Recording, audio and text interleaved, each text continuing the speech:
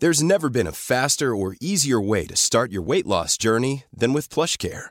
PlushCare accepts most insurance plans and gives you online access to board-certified physicians who can prescribe FDA-approved weight loss medications like Wegovy and Zepbound for those who qualify. Take charge of your health and speak with a board-certified physician about a weight loss plan that's right for you. Get started today at plushcare.com/weightloss. That's plushcare.com/weightloss. plushcare.com/weightloss. Hey, it's Paige DeSorbo from Giggly Squad. High quality fashion without the price tag. Say hello to Quince.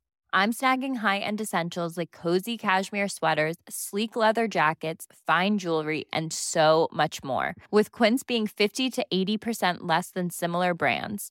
And they partner with factories that prioritize safe, ethical, and responsible manufacturing. I love that. Luxury quality within reach. Go to quince.com/style to get free shipping and 365-day returns on your next order. Quince.com/style.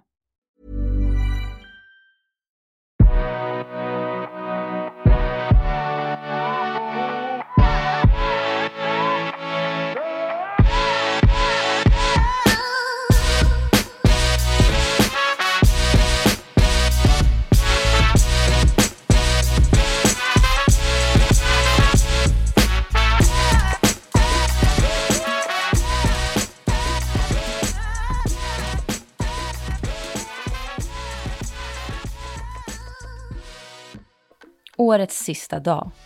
Nu när vi snart ska fira in det nya året vill jag ge er ett tips. Alla sällskap har med sig bubbel till 12-slaget.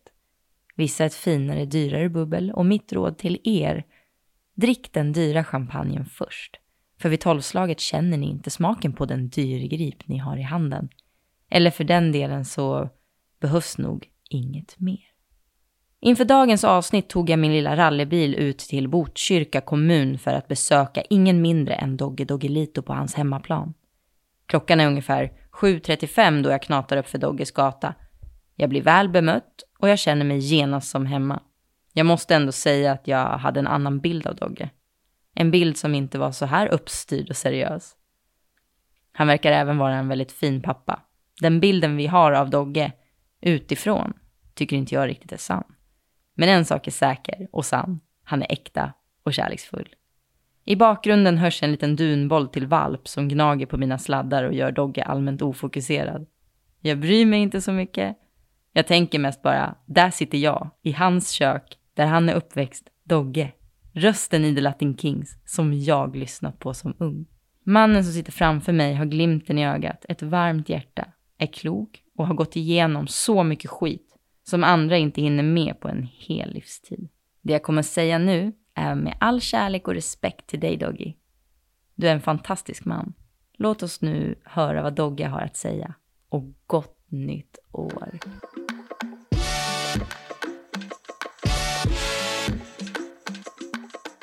Min viktigaste roll är inte att vara rappare och vara kändis på tv eller lägga röster till Disney-filmer.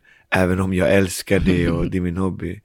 Min viktigaste roll är just nu att vara pappa bara. Och det är det som är livet. Det är en del av livet. Och jag är tacksam att jag har fått bli pappa och vara pappa och göra det jag kan. Liksom. Men sen älskar jag att sjunga, stå på scen, jobba med kultur. Alltså måla, skriva, allt det där. Alltså. Jag skulle säga att du är väldigt estetisk i det. Jag älskar det liksom. Allt som har med konst och kultur att göra. Jag brukar ta det gamla ordet kultur och säga kul och tur. Det är det som jag jobbar med och det är det jag älskar. Och det är det jag vill göra till sista dagen. Men hur många barn har du? Det känns som du har en hel flock. Jag har 5 barn faktiskt. 5 barn. Så att jag har... Och du vill ha fler? Ja, jag tycker det är kul med barn. Jag gillar det. De ger inspiration men de får också... de gör också så att man vet att man lever. Liksom. Klart. Så att, men det är inte hela världen om jag inte får fler. Alltså. Men om du frågas på det sättet, ja absolut. Men jag har att göra kan man säga. Ser du skillnaden på hur du växte upp och hur det ser ut idag? Absolut, det har hänt så fruktansvärt mycket och jättesnabbt. Alltså Först och främst skulle jag säga att tekniken har utvecklats väldigt, väldigt mycket. Och teknik är ju väldigt bra och positiv på många sätt. Jag tänker på, vi lever i dataåldern och det är jättefint att vi kan sitta här och spela in ett radioprogram i mitt kök. I ditt kök? Ja. Som man kanske kunde förr om världen. Jo, man kunde kanske, men... Allting är ju mobilt idag. Ja, du kan ta med allting. Du kan ta med allting överallt. Och vi skulle kunna spela in en skiva här och göra en rap och allting. Och det kunde man inte riktigt när man var liten. Och jag tror att det är jättepositivt. Men sen tror jag allt som tillkommer utöver det.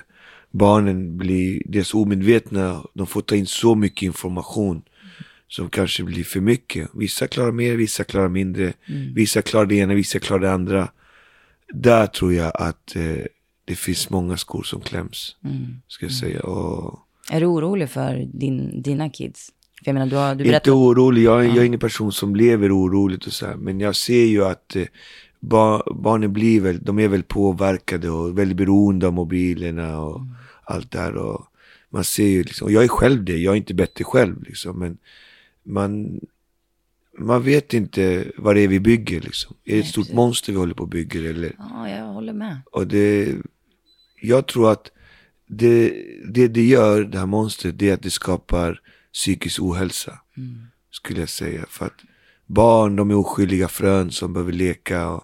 Men det här stora monstret gör att de ska vara på ett visst sätt. De ska ha massa saker, skapa begär och beroende väldigt tidigt. Liksom. Exakt. Och hjärnan jobbar ju på ett annat sätt kanske. Så jag tror att mobil kan vara väldigt farligt för att det belönar något system i hjärnan som i slutändan blir negativt. Och då antar jag att du inte skulle själv vilja växa upp i den här tiden som vi är i nu. Jag är jätteglad att jag växte upp på 80-talet. På ett sätt. Även om 80-talet var mer våldsammare än vad 2020-talet är. De började mer folk på 80-talet än vad de gör nu i Sverige. Enligt statistik. Men så det var någonstans en annan tid där vi tillsammans ska gå in i framtiden. Och just där vi, du och jag, vi alla, när vi gör någonting tillsammans, det känns som ord som solidaritet och sånt är bortblåsta liksom. Det tycker jag är trist. Det har ju blivit ett mycket mer jag-samhälle. Det är mycket jag-samhälle. Jag ska, det här är min, det här är ditt. Man ska då få till så mycket man kan till en själv. Men skita i alla andra. Och gamla, sjuka, de behöver inte ta hand om. De får klara sig bäst själva. Och, är du fattig är det ditt eget fel. Och det är en egoism som har spridit ut sig väldigt, väldigt snabbt. Och Sverige är ett litet land. Så personligen så tror jag inte riktigt på det. Men jag förstår att folk vill ha det. Och då får man acceptera det. Men kollar man på statistiken och den psykiska ohälsan så förstår man att människor inte vill ha det så. Utan vi vill gärna ha det tillsammans och uttrycka oss tillsammans och ha mera kärlek till varandra. Ja, exakt. Jag tror att det är nyckeln. Var öppen, var positiv, var kärleksfull. Sprid kärlek, ge kärlek, få kärlek. Precis. Det är väl ändå det som är nyckeln till det mesta liksom. Det kanske är mycket det som har gjort också att du bor kvar här ute. Att du känner den här samhörigheten med allihopa. Ja, jag rappar ju också någonstans att förorten är sista kärleken som jag har. Eller något sånt där. Vackert. Så, men jag är ju världsmedborgare så att jag lever ju med hela världen så att säga. Och jag sjunger också i hela världen. Bara i år har jag sjungit och varit jag kommer inte ihåg om det var 10 eller 11 länder. Jag växer ju hela tiden. Man blir ju aldrig fullärd i livet. Liksom. Man lär sig hela tiden. Och framförallt om man vill lära sig. Jag ser ju folk som har slutat vilja lära sig. Slutar vilja utvecklas. Och det skrämmer mig. För att jag vill inte bli sån. Eller för ett annat ord, bli bittergök. Ja, en bittergök. Ja, så här gammal alltså. Det var ett bra ord. Det var samma sak. Men texterna idag, upplever du, för ni sa någonting dagen efter i tv, efter Nalenspelningen som gick väldigt bra. Kul. Jag var själv där och det var ett jäkla röj. Alla var skitglada. Det var som att alla kom hem igen på något sätt. Så det var uppskattat. Men du sa någonting om att texterna i då och idag är ungefär densamma. Man rappar fortfarande om drogerna på gatan. Man rappar fortfarande om... Ja, alltså rappen har ju sin egna historia. Den kan inte jag liksom göra så mycket åt hur den har blivit. Men när jag började rappa på 80-talet, då var ju rap mot droger, mot våld. Sen kom den in i en annan politisk period. Och sen kom den in i gangsterperioden där man skulle vara för droger, man skulle för mörda, för att vara våldsam. Och den eran har ju funnits i USA. Precis. Men vi har ju också fått uppleva den i Sverige. Just nu är vi inne i en gangsterperiod. Jag ska bara säga det, om ni undrar. För mig stör ingenting, men vi har en liten valp. Jag blir lite störd. Vi har en liten valp som leker omkring här. Så otroligt söt. Så nu är ju Sverige inne i någon gangsterrap-period. Och det är väl lite mera hårdhudade texter och mer våldsamma texter. Men jag tror att det är en period. Jag tror att folk börjar tröttna och det kommer gå tillbaka till det politiska rappen, medvetna rappen. Som det var när vi var små. Då var man tvungen att ha ett budskap. Hade man ingen budskap så hade man ingenting att rappa om. Och idag är det få budskap, skulle jag säga. Det är mycket gangsterromantik. Och jag vet inte, gangsterromantik, ja. Det tror jag att... Men det är väl bara en produkt av vårt samhälle som vi är. Så är det. Det är en produkt, runt om i hela världen. Exakt, det är en produkt av vårt samhälle. Men rapmusik är mycket mer än bara gangsterrap. Gangsterrap är ju bara en del av rappen. Rappen finns ju det finns kärleksrap, politisk rap, gangsterrap, nördrap, hårdrap, West Coast rap, East Coast rap, svensk rap, japansk rap. Alltså rap finns så i många olika former. Så att den här formen som är lite inne nu just i Sverige behöver inte betyda att den är den som kommer att spelas och vara populär om några år. Personligen tror jag att det är bara en fluga just nu. Den kommer dö ut och det kommer bli liksom något annat som tar över. Och men sen kommer ju rappen vara ganska lik i sina grundformer. Alltså man kommer alltid rappa om rasism, utanförskap, fattigdom, rikedom. Och det har ju att göra att de som rappar och blir framgångsrika, de kommer oftast från fattigdom, tuffare bakgrund, kanske dåligt utbildade, det ena och det andra. Men när man kollar generellt de bästa rapparna som blev de bästa rapparna i världen, då är de flesta väldigt skolade. Man kollar i USA, de bästa rapparna i världen som även körde gangsterrap, vi kan ta Tupac, de var utbildade. De hade gått på college. De hade gått så... Man tar de bästa 10 rapparna i USA, så alla gått i skolan. Alla har en ganska bra utbildning. Alltså, och det säger ganska mycket att hålla på med rap under ett längre perspektiv. Då är det nog bra att du är lite skolad. För att annars blir texterna till slut urvattnade. För att du måste skriva väldigt mycket. Du måste uttrycka väldigt mycket. Så att är du skolad så blir det mycket lättare och oftast mycket, mycket bättre texter som kan ge lyssnarna någon bättre resa. Visst. Skulle du säga att du har ett alter ego? Att rapparen Dogge är ett alter ego till den du är egentligen? Det vill säga den baspersonen du är? Jag skulle säga absolut, ja. Alltså, det är 2 personer när jag sitter i mitt kök och blir intervjuad av dig och till den personen som står på scen på Nalen och sjunger. Jag skulle säga att det är 2 personer, men problemet här blir att jag har varit rappare i hela mitt liv. Jag har rappat i 36 år i år. Jag började 1983 när jag var 7 år. Och redan då, på dagis, blev jag Dogge. Så att jag hann aldrig bli en annan person. Jag fick alltid vara Dogge. Och det har jag också en grej som jag märker att folk säger så här, men du är likadan som det är på tv. Du är likadan som det. Och så säger jag, jag är bara mig själv. Och där har jag, skulle jag säga, att jag lyckats bra att ha fötterna på jorden på ett sätt. Medan jag har sett många artister, många rappare, de är en person utanför scenen, sen på scenen förvandlas de blir något annat. Men de är inte 100% trygga i sig själv. Och det är inte bara rappare, alltså det är artister eller de gör en roll så att säga. En del går av scenen och går hem i rollen.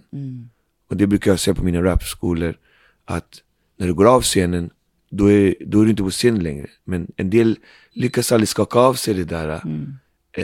Och det är där de blir större än sig själva. Därför brukar jag alltid säga att det är bra att ha en gud. Alla har inte det, men eller alla har det, men alla har inte upptäckt det än. Men då är det alltid någon som är över en. För att ibland kan saker och ting stiga en över huvudet. Det har du rätt i. Och det tror jag inte är bra för oss människor. För att då blir vi högfärdiga, egoistiska, giriga och allt det som finns, som ligger på lur. Så att jag tror att jag fick ingen chans. Jag fick vara dogge och bli dogge, och jag fick lära mig tidigt att liksom alltid vara mig själv, både på scenen och utanför. Men någonstans, alltså jag har en enorm respekt för jag kommer själv från Eskilstuna, uppvuxen på Bellmansplan, som också var, det påminner mig om de här områdena. Och jag känner mig hemma. There's never been a faster or easier way to start your weight loss journey than with PlushCare. PlushCare accepts most insurance plans and gives you online access to board-certified physicians who can prescribe FDA-approved weight loss medications like Wegovy and Zepbound for those who qualify. Take charge of your health and speak with a board-certified physician about a weight loss plan that's right for you. Get started today at plushcare.com/weightloss. That's plushcare.com/weightloss. plushcare.com/weightloss. There's never been a faster or easier way to start your weight loss journey than with PlushCare. PlushCare accepts most insurance plans and gives you online access to board-certified physicians who can prescribe FDA-approved weight loss medications like Wegovy and Zepbound for those who qualify. Take charge of your health and speak with a board-certified physician about a weight loss plan that's right for you. Get started today at plushcare.com/weightloss. That's plushcare.com/weightloss. plushcare.com/weightloss. Hey, it's Paige DeSorbo from Giggly Squad. High quality fashion without the price tag. Say hello to Quince. I'm snagging high-end essentials like cozy cashmere sweaters, sleek leather jackets, fine jewelry, and so much more. With Quince being 50 to 80% less than similar brands. And they partner with factories that prioritize safe, ethical, and responsible manufacturing. I love that. Luxury quality within reach. Go to quince.com/style to get free shipping and 365-day returns on your next order. Quince.com/style.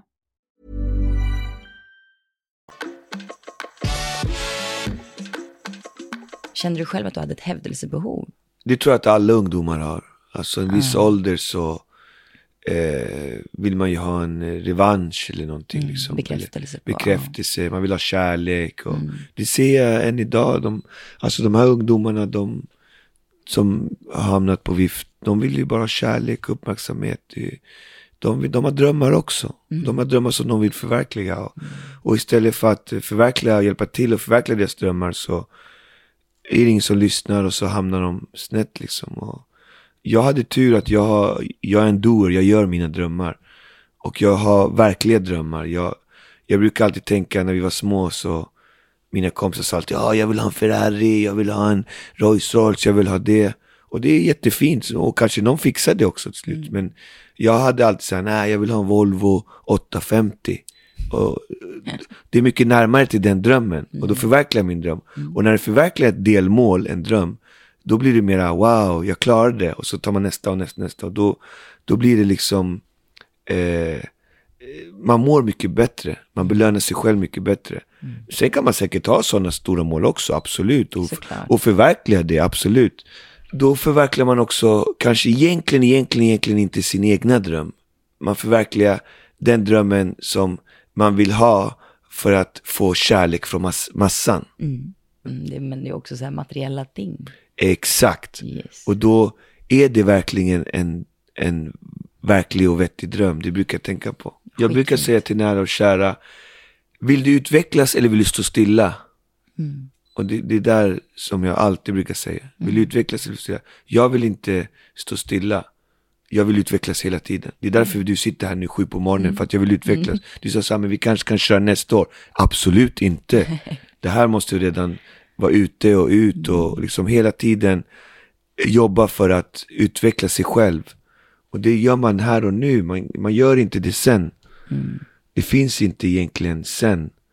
Och liksom, och jag gillar heller inte så här, folk säger så här, man ska leva i nuet.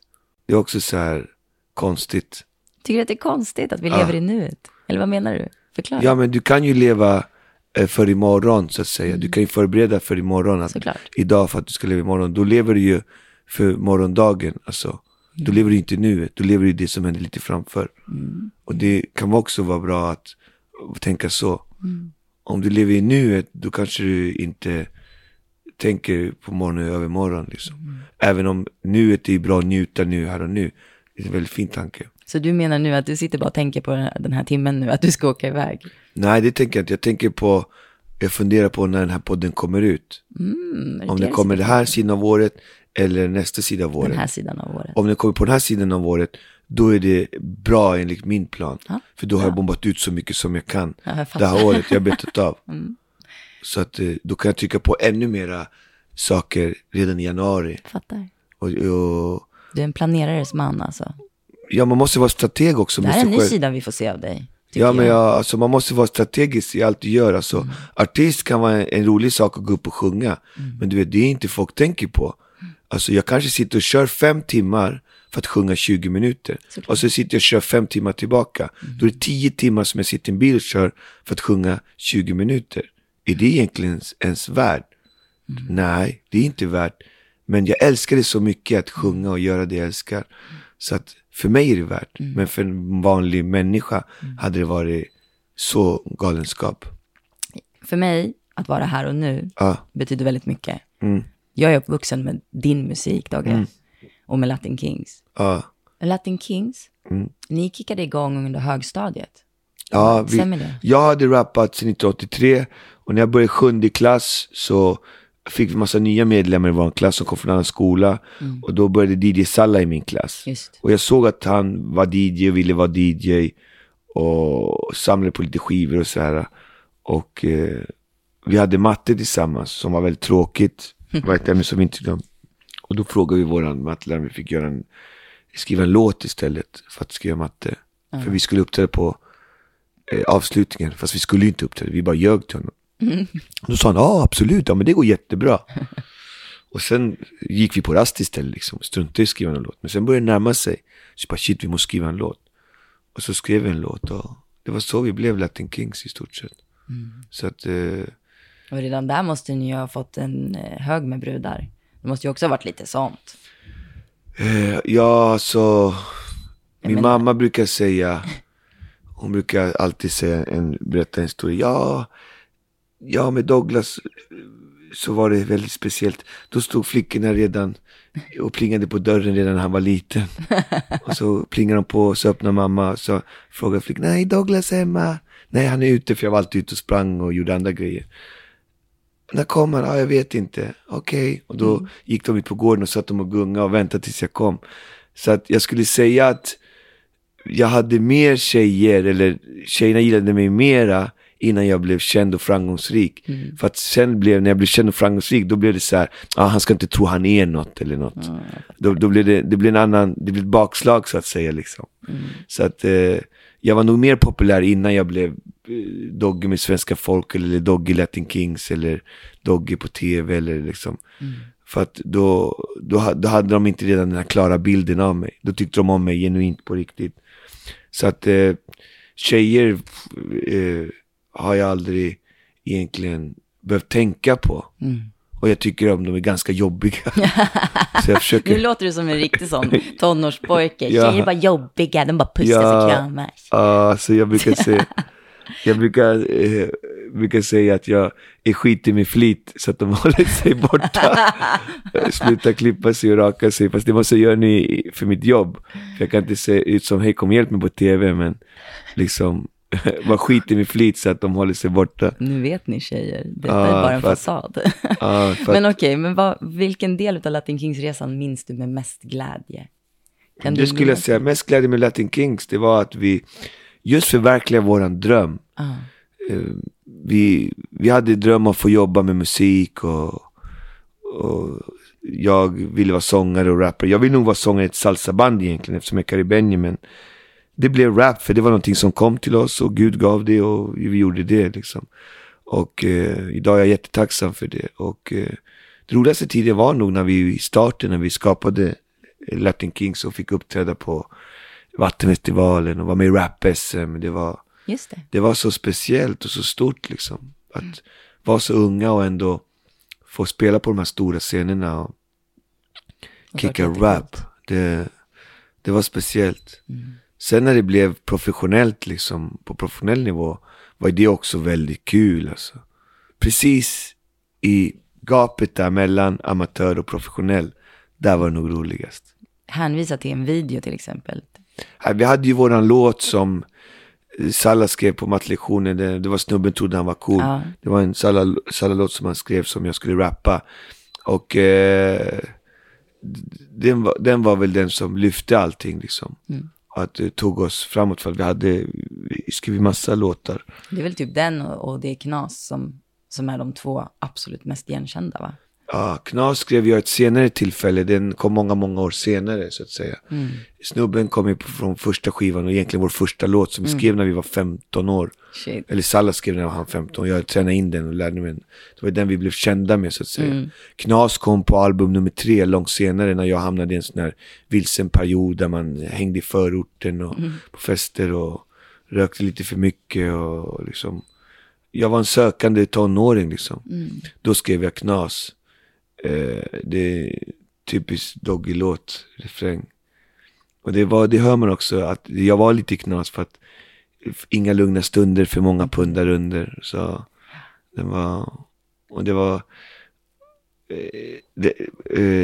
det var min bästa kompis som alltid sa så här: ja, är du på pundar under igen? Alltså han menade med att jag var på pundar under igen. Och han hette Roine Larsson Killer, våran turnéledare sen, som gick bort. Han sa allt så här, pundar under. Det tyckte jag var lätt så häftigt. Så att då kom det mer i frängen. Fattar. Vad var det som gjorde att ni gick skilda vägar? Ja, det var först och främst, ska jag säga, först planerar man själv och sen planerar Gud. Så med facit i hand så tror jag att Gud har med ett finger med i det mesta. Och här också. Men vi blev som ett gift gammalt par, mycket bråk och tjafs, och när man gör en skiva ska alla vara överens och såklart. Man ska kompromissa hela tiden, och den här kompromisserna gjorde hela tiden att man blev ovänner liksom. Och vi växte hela tiden, vi ville mer, vi konstnärer som behövde kanske måla själva våra tavlor, och hela tiden måla tillsammans gör ju att man går varandra på nerverna till slut. Såklart. Sen blev min fru sjuk i cancer och gick bort. Och då var jag väldigt, väldigt trött. Så att då sa jag att vi kommer inte jobba med tillsammans och jag kommer sluta Latin Kings i den perioden. Så det var som om Gud hjälpte till att styra mitt skepp på något annat håll.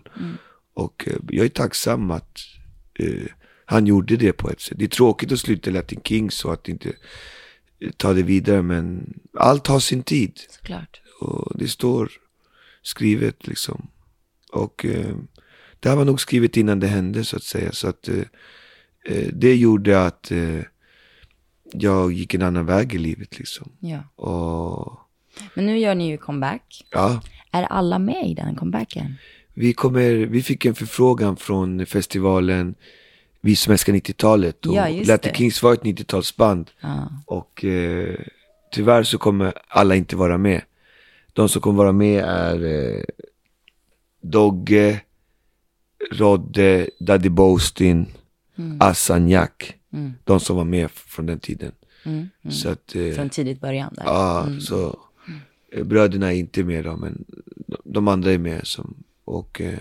Tror du att det kommer bli att man får någon form av besvikelse från fansen, tror du det? Det finns ju alltid fans som kommer vara bitterjökar eller gnällspikar eller vad det är, och det får stå för dem, men vi uppträdde ju på Nalen och testade det här sättet, och det funkar jättebra. Så det var ju ingen som märkte något liksom, om någon saknades så.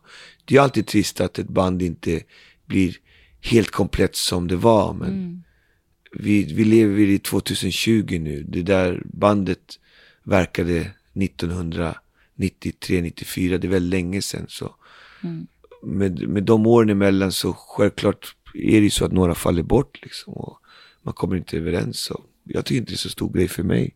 Vi sjunger ändå samma låtar. Så att nej, jag tycker det ska bli kul att uppträda de här gångerna. Jag är egentligen den som inte vill göra det här. Jag tycker så har man gjort en grej, då har man gjort det, och det är då, nu gör man nya grejer. Så jag pratar inom att utvecklas. Man kan inte fastna i gamla grejer liksom. Det där hände då, det är gjort då, nu går man vidare och gör nya grejer. Jag har alltid varit sån. Jag gillar inte att man fastnar i gamla grejer och gör samma saker. Jag vill utvecklas, göra nya skivor, nya låtar, nya grejer hela tiden. Men folk i Latin Kings generation har vuxit upp, de har jobb, de har lön, de har gjort barnkarriär, de har gjort bostadskarriär, de har gjort arbetskarriär. Och nu har de kommit till den gränsen att de vill minnas sin barndom och ungdom, och då vill de gå på en Latin Kings konsert.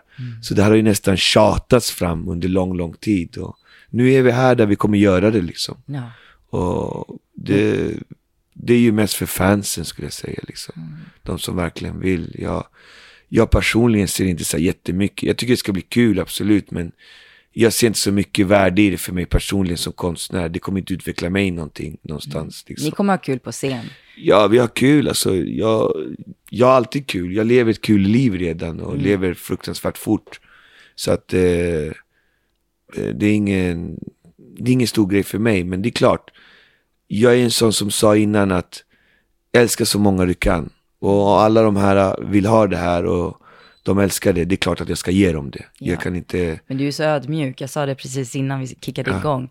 Du är så ödmjuk som säger att du är glad att du får vara med. Togge, du var med och satte liksom svensk rap och svensk hiphop på kartan. Ja, fast artister åker dagligen ut ur spelet. Alltså, det är en del av vårt jobb liksom att göra det vi kan, men du vet, varje dag kommer nya artister, nya stjärnor, nya liksom, och som artist så måste man vara tacksam och glad att man får vara med liksom.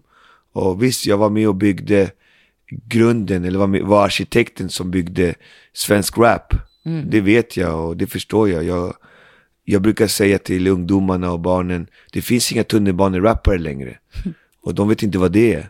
För att när vi var små så hade vi inga datorer, vi hade inte ens mikrofon, vi hade inte mobiler. Vi kom på att det fanns mikrofon i tunnelbanan, så vi gick ner och rappade på linje på tunnelbanan. Mer äkta än så har jag svårt att se att finnas sant. Liksom. Det är så jävla ballt. Och att ha fått vara med om det, det är så himla häftigt och coolt och stort. Och nu för tiden vet ingen om det där. Det är en svunnen tid som inte finns längre. Och för mig var det rap på liv och död i den åldern. Jag levde rap, jag käkade rap, jag bajsade rap. Rap var så viktigt liksom. Och jag ser tillbaka på den tiden med väldigt, väldigt mycket glädje. Men det var ju också så ni gjorde PR. Och det var exakt, och det var ju så också vi byggde, det var ju där vi lärde oss att bygga den här formen som idag är grunden till det som vi hör och ser idag. Tack.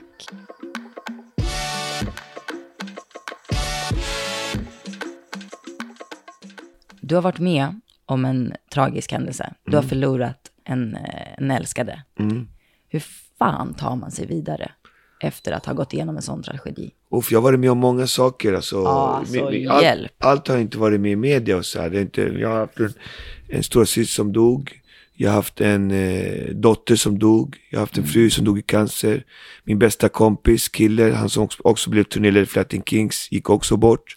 Jag brukar också alltid nämna min pitbull som jag hade i 15 år, för det gjorde så fruktansvärt ung. Han gick också bort.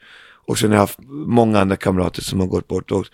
När det här händer så blir man ju väldigt ledsen, och folk brukar säga, men nu kan du tro på Gud om allt det här händer. Ja, men det är en del av livet. Men alltså, jag skulle säga att jag har gått genom elden och kom ut på andra sidan. Och när min fru gick bort, jag var på toppen av min karriär, men privat var jag på botten.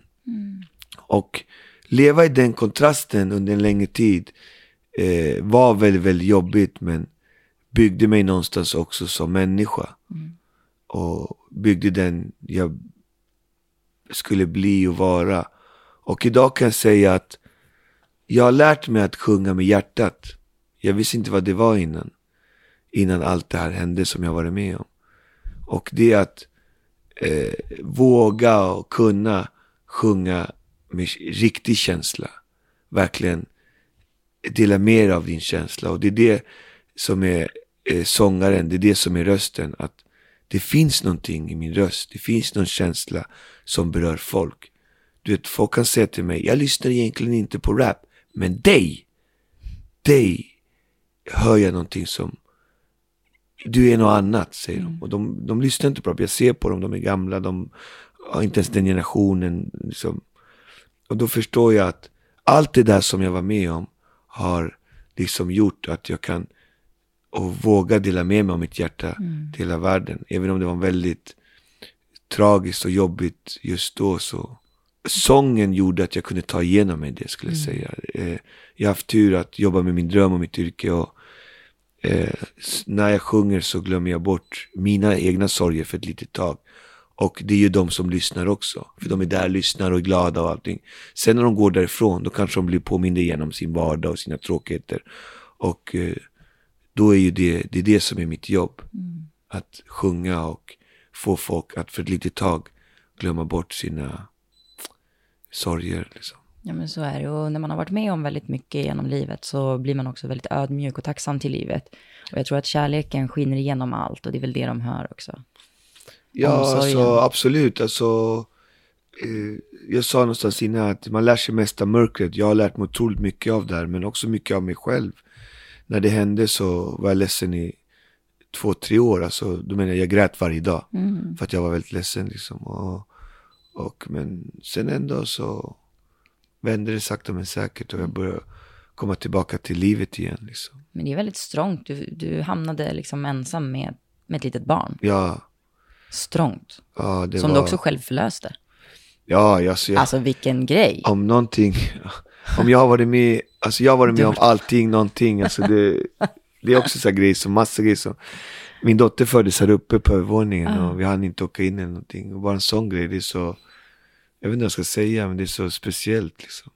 Vi pratade om det igår, hon fyllde 18 år igår, och just det. Jag brukar tänka att jag vet inte vad jag gjorde, men vi klarade det. Det är vi så klarade vackert. det, så det var en lång resa alltså.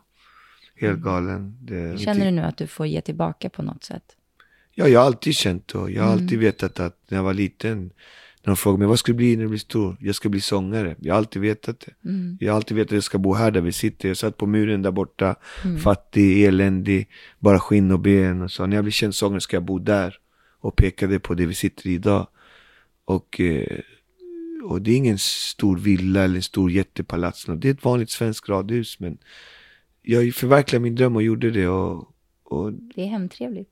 Ja. Det är mycket grejer. Ja, det är det första alla säger. Ja, men det tycker jag är hemtrevligt. Men, de har mycket sådana här små minnen. Och... Ja, det här är alla miljoner resor som jag gjort. Jag brukar alltid plocka med mig massa grejer från något land, från någon kultur, från någonting.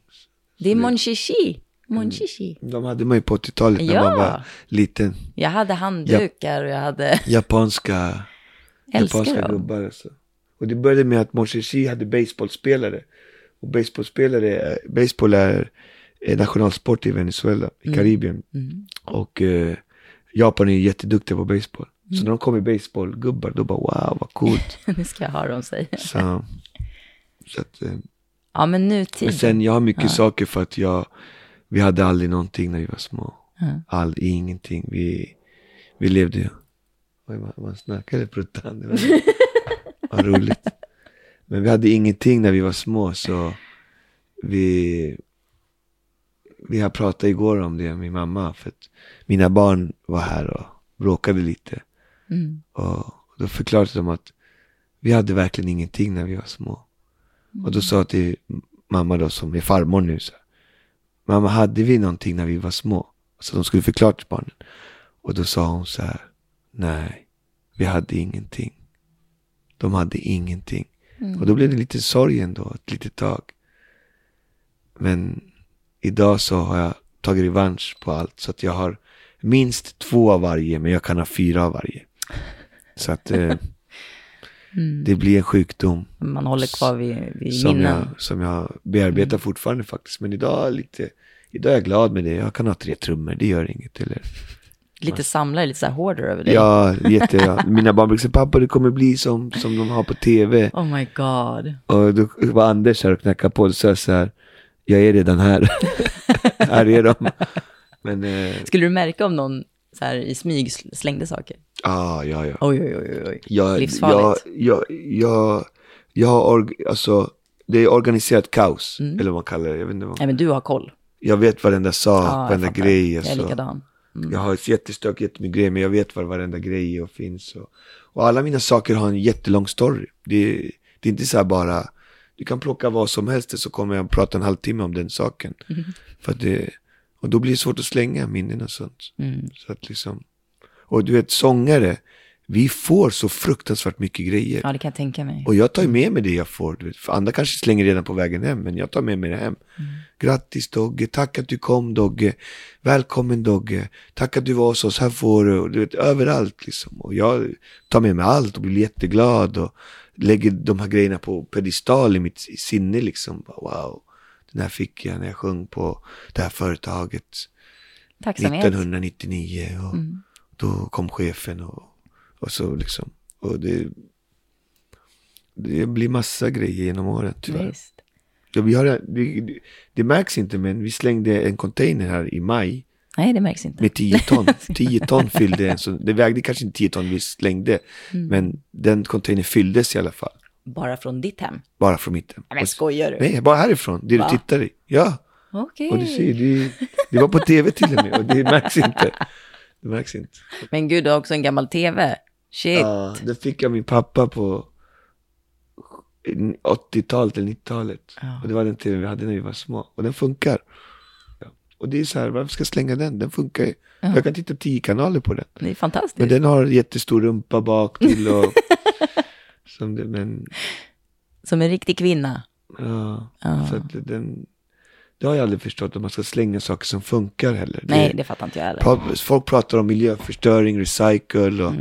Men de har glömt bort att laga eller ta vara på saker som funkar liksom. Vi har varit för bortskämda för länge i Sverige. Så vi har glömt bort krig, fattigdom och elände. Så att vi måste vara det landet som kastar mest saker i världen. Alltså på riktigt. Det kommer till sån här snark igen från hunden. Ja, du blir chockad också. Men om vi ska prata lite framtida. Hur ser framtiden ut, Dogge? Nu ska vi köra sista slutklämmen här. Ja, kör. Vi har gått om tid fortfarande, ser på klockan. Titta, jag får till och med positiv. Men slutklämmen... Jag tycker du verkar väldigt både lycklig, det är fart i dig, du verkar väldigt pigg och frisk. Du tränar mycket. Jag tränar varje dag. Ja, bra. Min dröm var ju när jag var liten att bli svensk mästare i boxning. Jag har aldrig släppt den drömmen egentligen. Men sen fick jag ju göra musik och jag älskade det också. Men jag älskar ju boxning. Jag är en fan av boxning så att säga. Så jag boxas 1 timme varje dag. Måndag till fredag. Och sen har jag väl någon halv shabbat liksom. Lördag och söndag. Jag börjar inte riktigt på torsdag. Men eftersom jag gillar boxning så mycket så kör jag ändå på fredag och har mobilen på ändå. Men jag tycker det är strångt att du ändå... Men jag mår bra av det. Och jag dricker inte, jag röker inte, jag festar inte. Jag träffar inga kvinnor. Träffar inga kvinnor? Hallå, vad säger du? Och du träffar inga kvinnor? Nej, Kvinnokaren number 1. Nej, de är livsfarliga. Man måste hålla sig borta. Jag har blivit lurad så många gånger. Så jag försöker hålla mig ung i sinnet, ung i kroppen och vara positiv liksom. Det tror jag, det gör att jag kan öka mitt tempo så att säga och göra alla de här grejerna som jag älskar. För att det är det som är min riktiga kvinna. Det är den som jag är gift med på riktigt, min musik och min konst. Förstår hur det känns. Och för mig är det väldigt, väldigt viktigt. Alla kanske inte förstår det eller kanske tycker om det, men det är det som jag lever för. Det är det min destiny, mitt öde på jorden. Men alltså nu måste vi backa bandet. Vad är det du säger? Är Doggelito singel? Nej, jag är inte singel. Men vad menar du då? Ja, men alltså när man var 18 så var man ju rappare och träffade massa tjejer hit och dit, höger och vänster. Det var en annan livsstil så att säga. Jag lever inte så idag. Det var mer så, alltså var rappare är också som att lägga ett stort ok på sin rygg.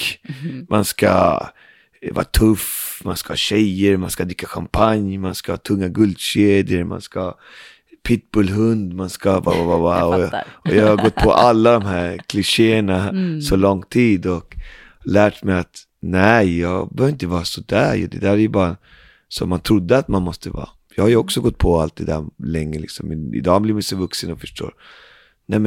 Och min största misstag var egentligen att när rappen krockade med boxningen så bara shit, jag måste välja en. Och då valde jag rappen. Och alltid ångrat att jag valde bort boxningen. Men idag har jag tagit tillbaka boxning och har den också. För du kan ha det... Man kan göra båda. Exakt. Men när man är ung så tänkte man inte så. Så att då satsade jag bara på rap. Och det var ju bra för då satsade jag stenhårt. Jag tog boxningstänket in i rap. Att ha disciplin, läs spartanskt, då blir det bra till slut. Jag är egentligen ingen teknisk bra rappare, men jag har så mycket energi, så mycket hjärta och har boxningstänket med disciplin. Gör något varje dag så blir du bra. Exakt, jag kan säga att boxningen hjälpte mig att skaffa körkort. Ja, exakt. Disciplinen är väldigt bra i boxning. Fokusen. Fokusen, allting. Så att jag älskar den. Så att idag är det en del av mig liksom. Och det är ingen prestige. Jag ska inte gå några matcher eller slå någon eller tävla eller vara tuffa killen eller liksom. Jag är inte ute efter det. Jag tränar för att må bra. För mig själv, att ta ut det onda och ta in det goda. Som man brukar säga.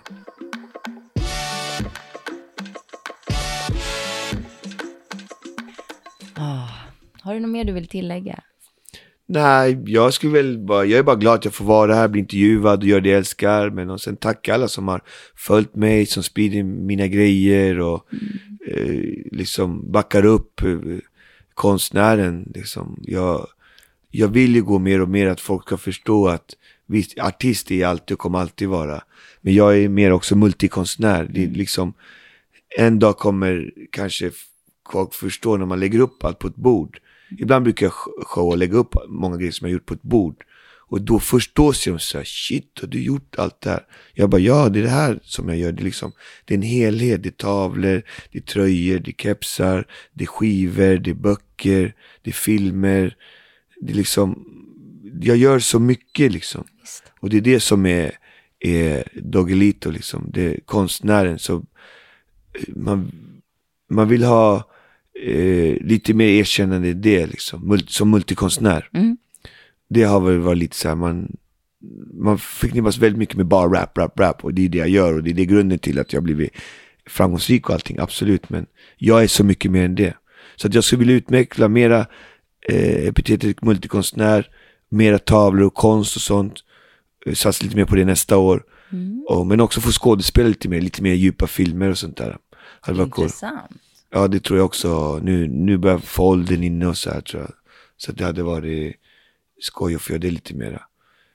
Men sen har jag alltid sysslat med det som jag alltid har gjort också. Det göra röster och rappa och göra skivor och låtar. Och mitt senaste skiva var ju ett visalbum som var fantastiskt kul att göra. Och jag har fått mer smak på det då. Dogge, ja. Tack för att du ville gästa mig och min podcast. Vad sa du? Tack så mycket, tack. Vad fint. Fortsätt lyssna. Ja, fortsätt lyssna. Vi säger puss och kram till alla lyssnare och tack för att ni lyssnar. Och lyssna på mina låtar, finns på Spotify, iTunes, videos på YouTube. Sprid, lyssna, dela. Senaste skivan förra året hette Silver eller Bly, den med palmen. Ett album, rapalbum. Och sista albumet som kom i år på nationaldagen var visskivan Drömmar om Hälsingland, som också finns på Spotify och videos på YouTube och på iTunes och på alla musikstreamkanaler. Så att sprid, lyssna, dela. Och det går bara framåt för dig, Dogge. Så att, mer av dig kommer vi att få se här nu framöver. Ja, absolut. Jag kommer jobba stenhårt för det. Så jag är väl... Det är som en boxningsmatch. Man tränar för att hålla sig snabb och kry och frisk. Och framåt. Det blir bra.